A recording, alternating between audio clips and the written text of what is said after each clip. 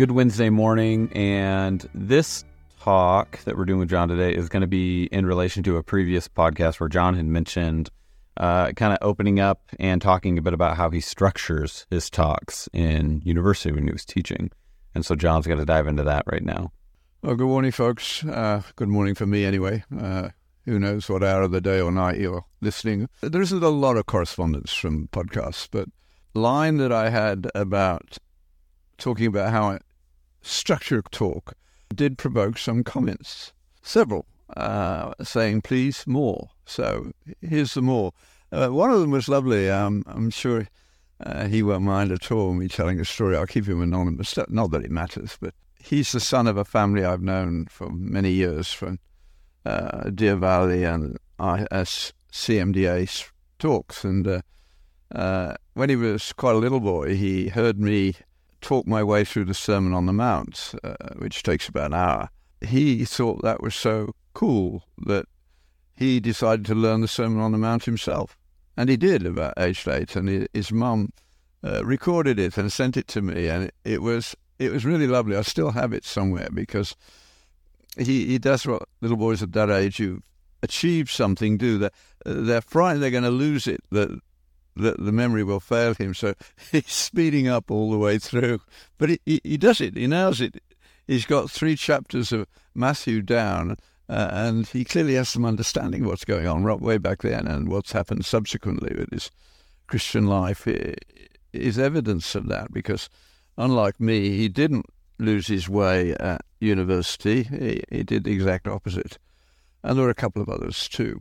So the first thing I need to do is repent and apologize, because when I said how I structured talks, that's missed the most important point of all. I don't structure them in the sense of getting a title and working away at it. These things get dumped in my lap, and it's very clear to me very quickly that this is something I should be able to talk about, or ought to be talking about, and I'm not. So there's a bit of sometimes guilt, but more often, wow, what's this going to turn into? That's very different from having to teach a course that has a rigid curriculum that is boring as heck, which would be introductory biochemistry for medical students, which is the ultimate definition of a waste of time, because you're told almost exactly what you have to do. So they could read it from the book. They have very good short-term memories, but it's very short-term.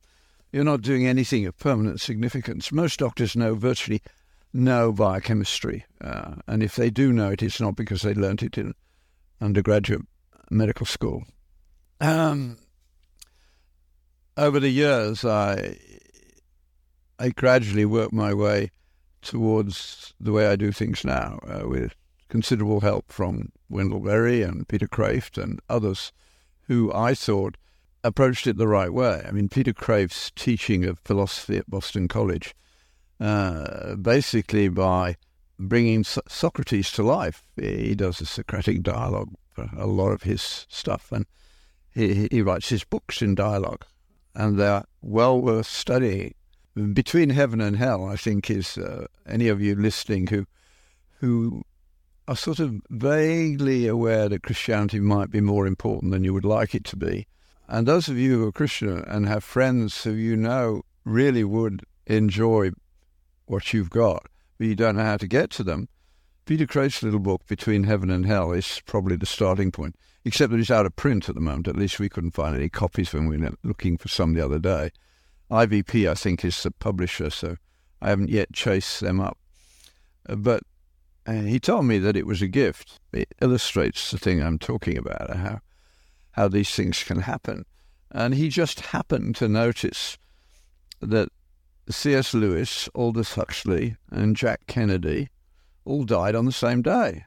Then he had the brilliant idea, and who knows where our ideas come from, the good Lord frequently, I think, but he had the brilliant idea that he could bring them together in limbo, hence between heaven and hell, to discuss the meaning of life, because Lewis is probably the most acceptable small O Orthodox Christian worldwide. He manages to straddle an immense space. Aldous Huxley was an atheist, and Jack Kennedy was anything but a Roman Catholic. He was a liberal of the first order and amoral as well. So they make an interesting take on the world. Huxley realized the importance of the narrative that we inhabit. Kennedy who didn't, and Lewis who knew what it was. So it begins, where the hell are we, says Kennedy. And Lewis says, not there, I trust, doesn't smell like that. And they begin to open up a discussion. And I won't spoil it for you, but seeing Lewis take Kennedy down in very interesting and clever ways and make him think about things he thought he knew. It's lovely. Yeah, most people read it at a sitting. It's not long. It can be read in 2.5 hours. But it's a wonderful introduction to why you should think about faith. I mentioned it to a friend in church, and he said, oh, I should look at that. And he said I couldn't. Before I went and got a copy, I looked for some reviews, and he said, I found 2 that said exactly the same as you did, that once you pick it up, you'll sit there and read it till you finish it, which most people don't do with books. It grabs you in that sense, and it's short enough for you to know that you can do it. So it's an afternoon read. When you've got an afternoon that you can waste in one way or another, this won't be a waste. And it starts people off on a journey, just as Lewis himself started off. A wonderful little book to get started with. But the gift came from nowhere. He juxtaposed those things. Our lives are not accidental, and the older you get, the more you become aware of it. I mean, one of my colleagues at Augustine College, John Robson, our friendship would not have blossomed in the way it did if I hadn't bought a Saturday morning newspaper in Ottawa, which I very, very rarely did, because he'd written an opinion piece which was one of the most brilliant descriptions of why you need to think about the history of the Western world and involve Christianity. I mean, the opening line is, the Eastern Mediterranean at the time of Christ was not an ignorant backwater. I'm paraphrasing.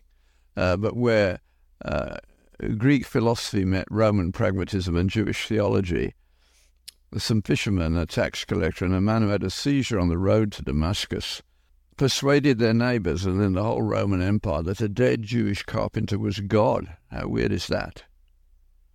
Now that's the kind of introduction that can grab attention, and it does. It took a long while for it to work out in his life before he reached the end of that particular road, and that's usual. The more capable you are intellectually, the longer the journey to get to Christ usually is. In John Wesley would be a classic example. He thought he was a Christian, did everything right, visited the poor, went into the prisons, ran a Bible study at Oxford, etc., became a missionary, and at the same time he was a pain in the backside because he wasn't actually a Christian. And he was a missionary to, I think, Georgia or somewhere like that. And they threw him out. They couldn't stand him because he was a prig. Sent him back to England. And he gets back to England, and because he's an Anglican minister, and 3 men are going to be executed, and they can't find a priest. So he tells those 3 men what he believes to be the truth about sin, salvation, and consequence. And they believed it. And they repented. They died easily. And he said, he wrote in his journal, I can save others, but who will save me? And he had to be humbled. So his brother was exploring London and found a little Moravian church in the back streets of London where the Holy Spirit was at work. And he went and said to John, you have to come to this church with me. Well, John had just been to Evensong at St. Paul's, beautifully done. And I can almost hear him saying it in a snobbish English voice, what of those people to teach me? But Charles persuaded him. And then he wrote in his journal later that it wasn't even the Bible. It was a man reading Luther's introduction to the book of Romans with a thick German accent. Nothing beautiful about it. But suddenly he was touched, he said, and I knew for the first time that I was a child of God. And that changed the history of Britain, along with Whitefield. I love those kinds of stories. I collect them because I want to be continuously reminded that we have no idea what we're doing at the deepest level. But if we're paying attention, we'll find ourselves in places where we see what God is doing as an onlooker, and that is wonderful. So the way I structure the talks is to try and be observant as to what's being pushed in front of me, hopefully by the Holy Spirit, or by the world at large when it's getting it badly wrong, and then thinking, can I talk about that in a way that might be helpful to people and interesting? And if it's important, it will come to me slowly. So I haven't gone looking for what I do now. It came to me, if you like. I think I've said on this podcast, I try and say it regularly to remind people that this is the truth. I was not an active, visible Christian in the university until my mid-40s. I never ceased to believe the story was true, but that didn't make me a Christian in the lively sense. I was smart enough to realize that in the early church, thousands of people gave their lives rather than deny Christ, and all they had to do to avoid it was drop a pinch of incense into a flame and worship the emperor, and they wouldn't do it. And they were executed brutally. They took their friends with their children with them into the arena rather than leaving them to be brought up as slaves in a pagan world. Now, you don't do that if you know the story is false. You do it because you know the story is true. We're talking about a period where there was still an oral family memory of people who had seen Christ after the resurrection. For years I wondered why Christ I could see coming to the disciples and the near friends, but he spoke to several hundred people saw him after the resurrection. And of course, what that meant in a world whose population was a fraction of what it is now, and the Jews were then going to be spread all over, a mere 30 years later, all over the Mediterranean. It meant there was an oral memory of the truth of this story. So if somebody was trying to be a clever academic back then and say, well, it's all really a myth that people have made up for their own comfort, somebody in the audience would shout, oh, no, it's not. My whatever, great-great-grandfather, our family knows very well. Our family knows the story because our family saw Jesus after the resurrection. So Tom Wright pointed out somewhere that there are no real attacks on the idea of the resurrection for 150 years after Christ died. They wanted it to dilute out, because if they tried it before that, it wouldn't work, and probably lasts even longer than that. A memory like that will be kept going in a family for quite a long while, several generations. So the way that we need to talk about these things has got to be rooted in reality. And I say my reality was that I knew the story was true, and I listened to good preachers. I liked a good sermon. I liked that seriousness, especially when I had the privilege of listening to Martin Lloyd-Jones or John Stott, both of whom were superb preachers in very different styles. The turning point for me was marriage, really. My wife shouldn't have married me, but she did. We'd known one another on and off for 7 years before she rescued me from going totally astray. So whatever she does, I will never be able to repay her adequately, so she's got a free pass. But once my wedding service, I didn't know there was going to be a sermon, and the sermon was actually that no man setting out to build a tower doesn't first find out whether he's got enough bricks. And the vicar was looking at me saying, I don't think you've got enough bricks for this marriage project. And of course he was right. And that took me back to church, us back to church. And we were blessed in many ways along that route. But it stayed very private.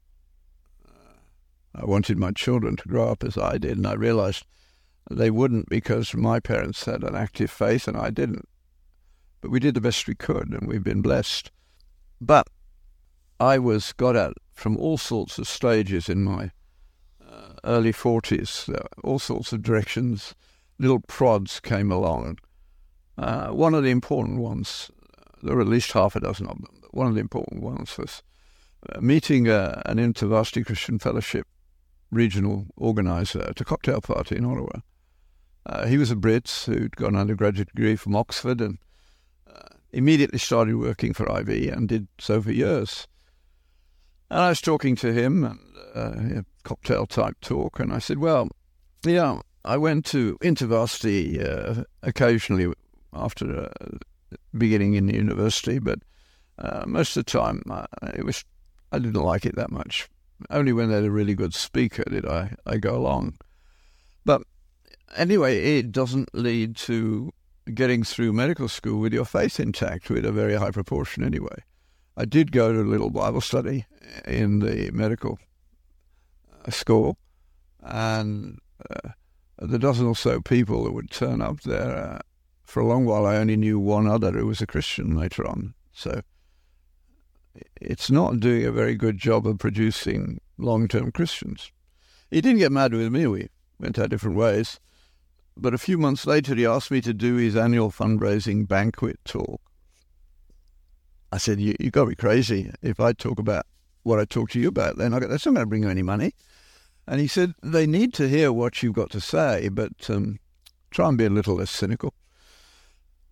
I doubt that I was, but in the audience was a young man who'd just got into our medical school. And come September, he knocked on my door and said, are you actually Christian? And I said, it's a fair question. I believe the story is true, and I believe that therefore we owe loyalty to Christ. And I acknowledge there's not much evidence of that in my life in the university. You'd have to come to my home to see that it does play an important role. And he said, well, I heard you give that talk in Ottawa for John, and there are 4 of us in first year who don't want to lose our faith. Will you help us? Grudgingly, I said yes, and said, you better come to my house at 8 o'clock in the evening, and we'll do 4 weeks of Bible study to try and help you integrate faith and practice. Well, that 4 weeks turned into 10 years. The only way you keep students at bay is by not knowing them. Once you know them, you start to care about them, and then they wreck your life, basically. Well, not wreck it, but they certainly change its direction. I never even learned the names of the fourth-year students that I taught in an honours biochemistry class. And I always made the first 2 lectures so bad that anybody who was just looking for a grade left. Then I'd got decent students, and we had an enjoyable time. And I still meet them occasionally, and I can apologise, and they laugh and say it's fine. It's grace is good in that sense. So then they dragged me into doing speaking at conferences for Christian medical students. But the key one that illustrates what I want to talk about in the way talks come about was, as these talks began to spread and I began to travel all over the States, my wife reads all the emails and tells me which ones I have to do something about, which might get done sometime in the next month. She said, I'm going to put your calendar on a website because people say, we would have gone to that talk if we'd known he was there, because Americans are amazing. They don't think it's crazy to drive 80 miles to go to a talk in the evening. They will do that. So I laughed and said, well, nobody will go there. But of course I was wrong.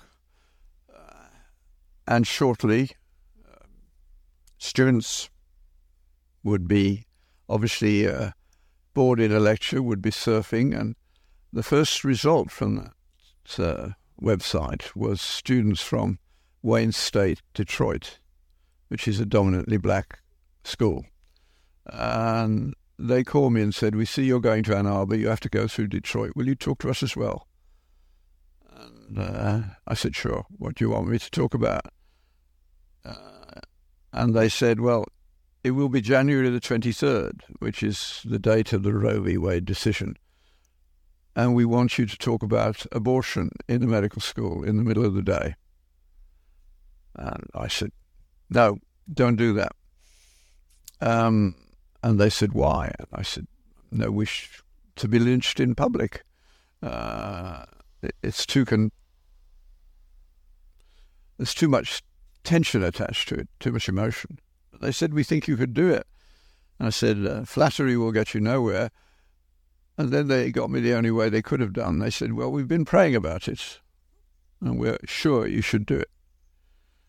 And I knew that this subject was in the background of my mind because I'd facilitated abortions for rubella babies and the like in the past, and felt no guilt at the time. Note that feeling's not very reliable. I was just solving a woman's problem when she was going to have a child with a major handicap. It's better to start again, was the way we dealt with it. And never had a woman who disagreed. I hope they had good families after that, but I'm sure at some stage they will wonder about that baby.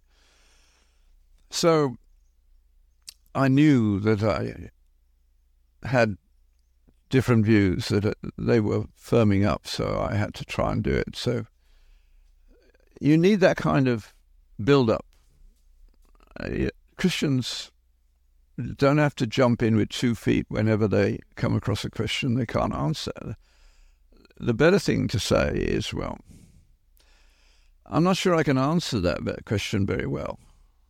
I'll need some time to think about that. I acknowledge it's a problem, but it's not a major problem. It doesn't undermine my faith that I haven't got an answer for that particular question. It's niggling away at me, and I guess I will find out why in the not-too-distant future." And that's what happens, of course.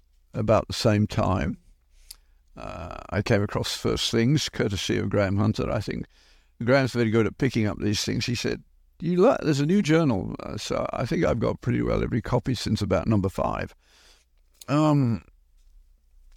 And it was a level of serious connection with the world that I hadn't found in a periodical that was small o orthodoxly Christian, utterly realistic and very sophisticated. People writing were very talented. When I recommend people to look at First Things and think about reading it, I usually tell them, "Look, don't think you'll read through this magazine the first time and understand it all. You won't. But if you labour away for a year or so, they will raise your standards and your vocabulary, and you will get in further and further." You can always start by reading the editorial. It was by Newhouse when I started. It's Reno now, but the editorials are worth reading. There are short articles and long articles and book reviews and letters. And right at the end, they have a little set of snippets called While We're At It, in which they collect the nonsenses that are going on in the world simply because we've lost our Judeo-Christian culture. And those little snippets can start a conversation anywhere. And they start a conversation in your own mind as you realize you only have trivial responses, but then you'll see a book that will make a difference to you. You'll find an article that will make a difference. On my website, I have about, in the reading section, there are about 6 or 7 articles from First Things, so that you only have to look at one magazine to get some material to start a reading group. Jay Wojciechowski's The Revenge of Conscience is in there.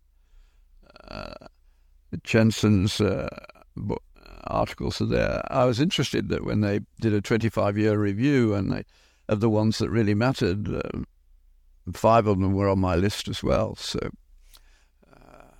but they've changed the way I think, and they've also given me a range of friends and colleagues that I would not otherwise have had.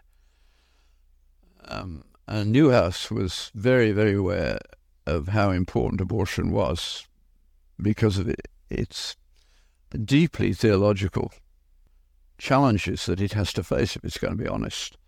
That Christians should sort of shrug and pretend, well, it's not our problem, we don't have to bother about it, which is what I did and what most people do.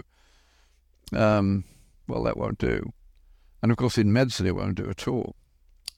So all that stuff was going on in the background already, so it was a bit like a hanging fruit. It's easy to pick at that level, but I still didn't have a clue how to deal with it effectively. I'd seen that it usually degenerates into you think that, I think that. It goes nowhere. There's no movement. And then one afternoon, I couldn't settle to my work, so I said to my postdoc and the technicians in the lab, you carry on this afternoon. I'm going to my office. I'm going to shut the door and take the phone off the hook. Don't disturb me unless it's life or death. I sat down and asked myself, okay, I know abortion is wrong.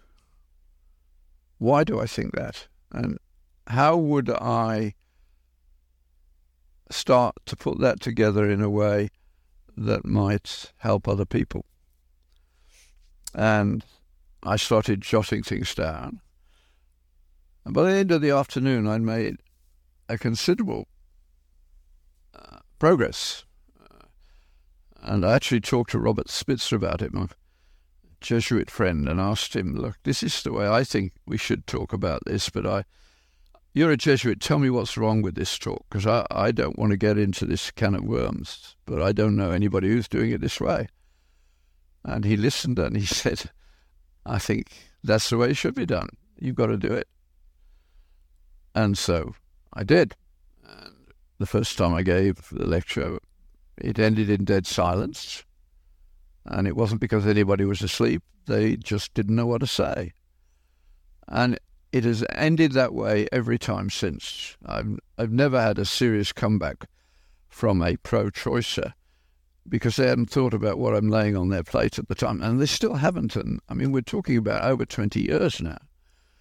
Now, the first thing to do when this is laid on your plate is to make it part of your prayers, and that's essential. And then pay attention and see what happens, and other things start to feed in. One of the keys was Aquinas. I don't know who introduced me to it. It's likely to be Graham Hunter, but I can't be sure. But Aquinas says somewhere, and I couldn't tell you exactly chapter and verse, that when you are making an argument, the first thing you should do is make your opponent's case for him and do it better than he can do it. That's my gloss. Because that causes them to relax. If you've got a pro-choice audience who are itching to tear you apart, and you begin by telling them why they might be right and do it better than they can, they do relax. And that means you start to have the possibility of genuine engagement. And of course, for a physician, it's not difficult. There are quite a lot of physicians, believing Catholics and evangelicals, who are not against abortion.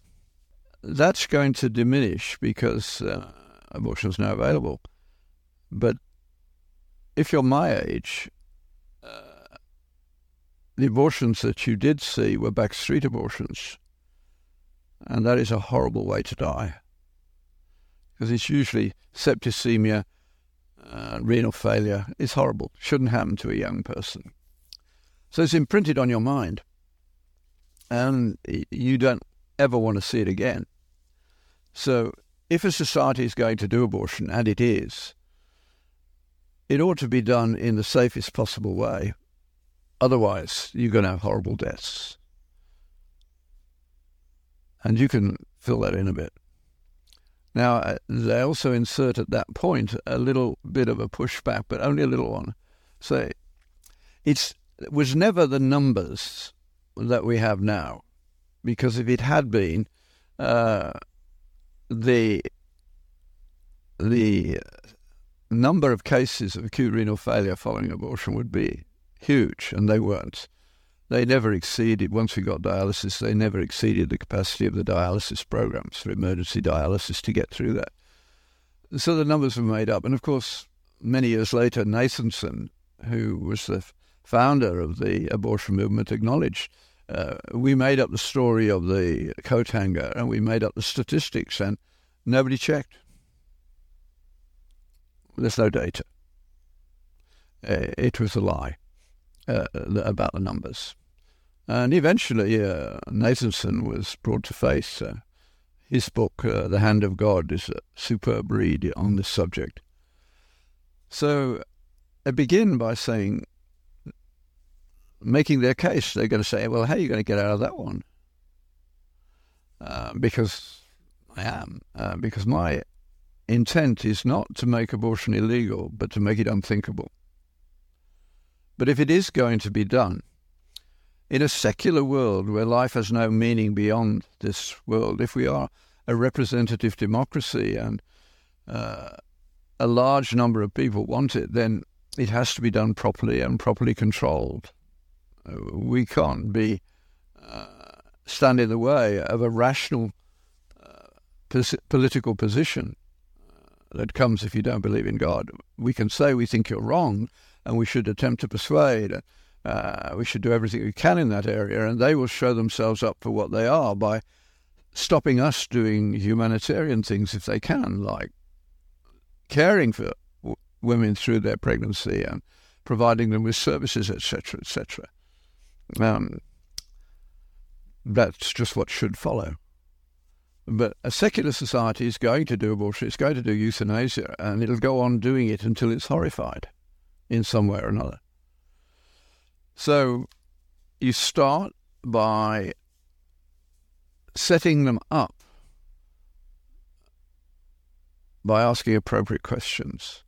The next question to ask is, we've got to get from the purely physical facts to the fact that this is ultimately a moral discussion.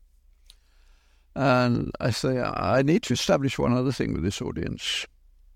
What proportion of the people you live with do you really trust? How many people do you have in your life that you could leave $10,000 with them with no paper trail and come back any time in the next 20 years and it would be there? And you can see that there are many. I say to the medical students, you've probably only been in medical school a few months or at most a couple of years. What proportion of your class are trustworthy? Well, it used to be most of them, we think. Now it's not. Trust has been dropping acutely. There are far too many people going into medicine with no good reason to be there. They look upon it as a secure career, a license to print money if you move into the right area. And that's where it is. But that's not good news. We are undermining the moral basis of medicine, whereas the ancient Greeks, polytheistic pagans that they were, realized, and we have now got to be so clever we've forgotten it all and we're going against it, that if you want to improve medicine, in the days before you had effective treatment in the modern sense, you must cultivate trust. And the thing that the Hippocratic physicians did was say, well, we will promise never to kill anyone. Because in the ancient world, and in the pagan world to this day, and in our post-Christian world, doctors are killing patients. And it's increasing. Canada is now the world leader in killing people at the end of their life. I am sure that it's not been properly done and properly invigilated at all, but that's where we're at. But you ought to know when you go to your doctor that he's not going to kill you, and that increases trust. People voted with their feet over the next few centuries because you went to the Hippocratic physicians, at least you'd come back alive in many cases. Now, there's no question that there's a conflict of interest with making doctors legally killers, because money changes hands at the end of life, and there are itchy palms waiting for Uncle George to die, and so Uncle George is in hospital. There's a doctor there who might just be corruptible. And of course they are.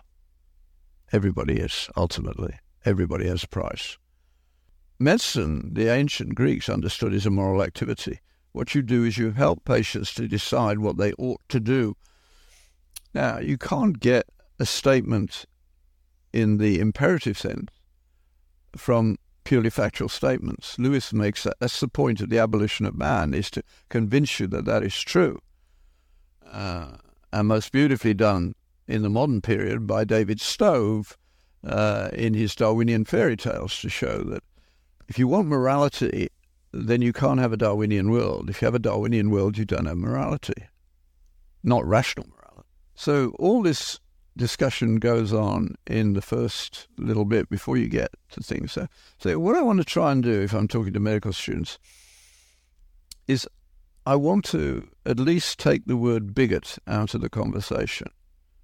Whenever it's used, almost invariably, it is the person who uses the word bigot who is in fact bigoted, because they are refusing to seriously consider the alternative to their own position. That's Chesterton's definition of bigotry. It's a very good one.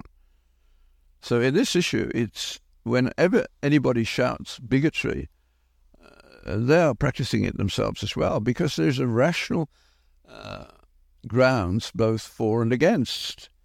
And it depends not on physical facts, but on what you believe to be the truth about the human condition. We all want to be able to trust, but we don't want to consider what that involves.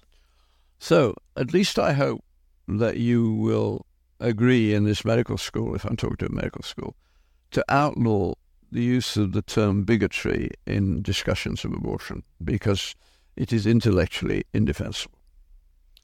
And usually they get the nod. And I said, let's go a little bit further along those lines.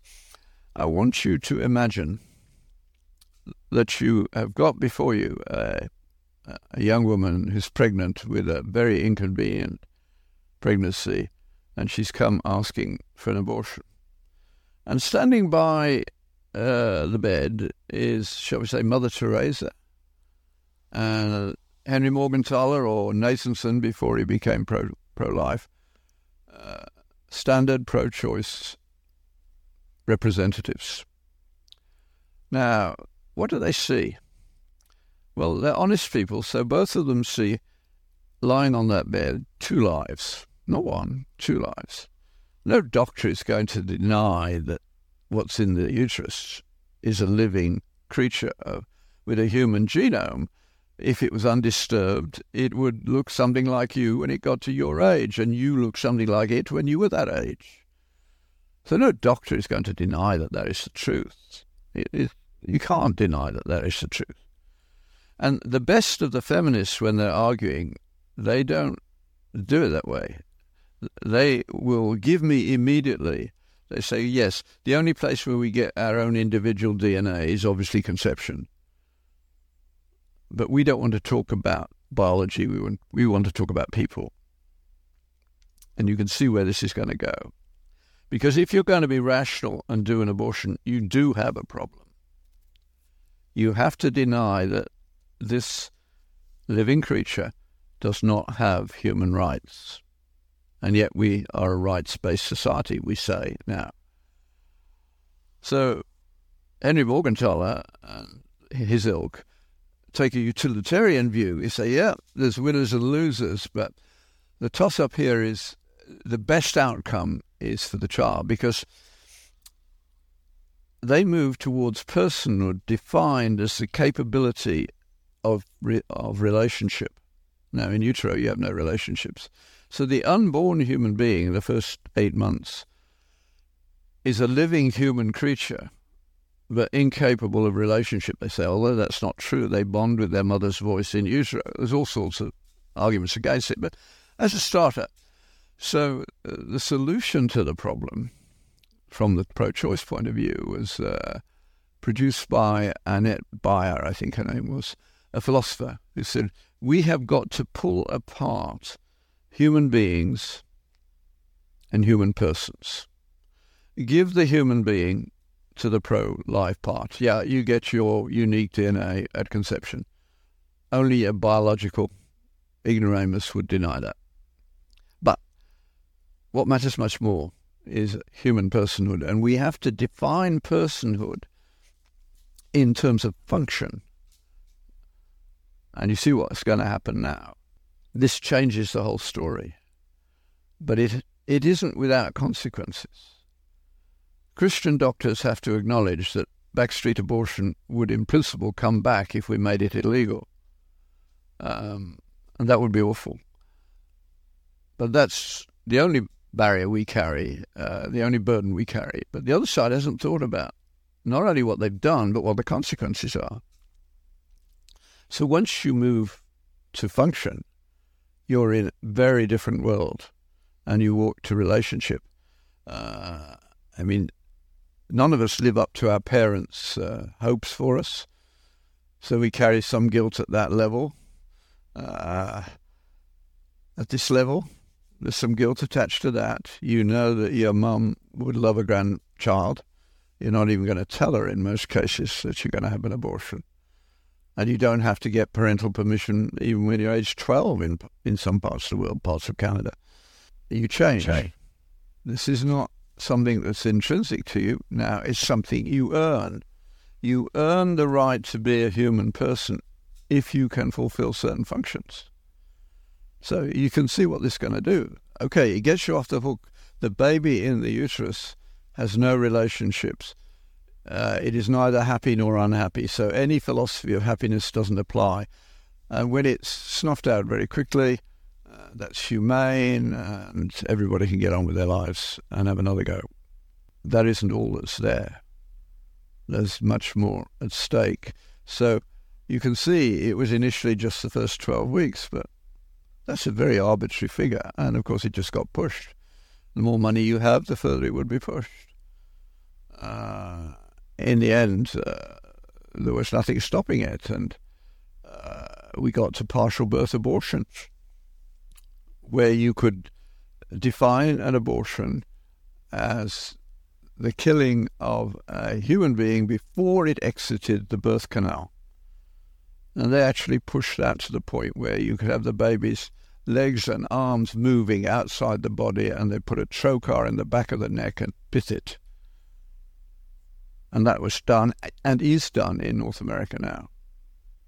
Not often, but it's done. And there's no logical reason why you wouldn't, given the definitions that the pro-choice world has foisted upon us. But it gets worse. What if you have a baby who will never be capable of relationship? Well, we're doing euthanasia for that too now. We're setting out to be as distant as we can. We are currently trying to get rid of about 30 different metabolic diseases that are genetic that we can diagnose in utero and do an abortion early on. You have some sort of trauma during the birth process or whatever. It doesn't matter what it is, but you find you've got a baby that will never have an IQ over, shall we say, 70. That's a burden for life. You shouldn't have to carry that. So infanticide follows. You start with early abortion, you get to partial birth abortion. Now you got to infanticide.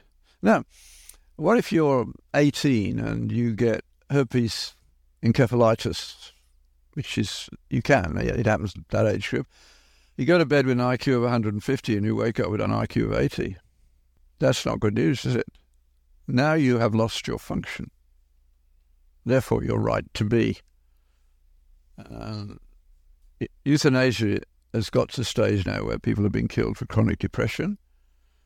Children are allowed to demand euthanasia when they have no idea what they're talking about. That's where we've got to. I call it the domino effect of Roe v. Wade. And I probably should stop at that point because we've been talking far too long.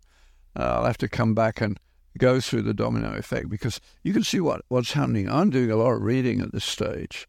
I'm starting to look at politics. For instance, down here in front of me, I've got the list between 1967 and 1973 of the 20-odd times that American states voted against abortion. Because at the state level, they knew what the general population would and would not tolerate. They didn't want to touch it. It's not something that pro-life people are foisting on the rest of the world. It's the rest of the world saying, I don't want the world as it is. I'm going to change it for what I deem to be better. And this one certainly hasn't turned out to be better. The first time I came across, and I will finish with this bit, a serious discussion of what's going on here was published in the Scandinavian literature in 1997, Acta Scandinavica Obstetrica Gynecologica, volume 76, and it's an addendum. It's a special paper at the end. But they did a study of abortion and maternal mortality. What they did was they took pregnancies and looked at them prospectively. And then afterwards, they could look at the ones that ended up with abortion. This was a tailpiece to a study trying to work out what pre- and postnatal care was needed. And of course, if you do a prospective study in the Western world of women who volunteer and then their relationship falls apart, you will study abortion as well. And they didn't realize what data they'd got initially, but of course they did in the end. So they looked at what happened in the mother's life in the year after the abortion. And they just looked at these categories: total mortality rate, natural death, accidents, suicide, and homicide. Just 5 categories. And it turned out that you could if you set the number of events in the mum who had a baby at 1, then you could have a risk ratio of how many events occurred per mother in the other category. And the figures are stunning. Even for natural death in the year after you have an aborted baby, your risk of dying is up 1.6 times. If you look at total mortality, it's up 3.5 times. If you look at accidents, they're up 4.2 times. Suicide, 6.4. And homicide, they don't even put it up to the full figure, 13.99, 14 times increased. Those are not small differences. Now, nobody's making statements about causality, but they are saying we now have, when a woman who's pregnant has an abortion, she actually needs a lot more social services in the next year if we're going to avoid suicide, death, and murder. Obviously, they come from backgrounds that are dysfunctional. Are we making those efforts? Does Planned Parenthood put a significant amount of its money into follow-up? No, it does not. Neither do we. That data's been around since 1997. Nearly 30 years. And I'll leave that for you to stew on until next week. Have a good week, if that's possible. Thank you, Dr. John, and thank you guys all for listening. We hope you guys have enjoyed this, and do feel free to reach out with questions and engage and ask John. And you can find links to do that in the descriptions below, and we'll see you guys next week.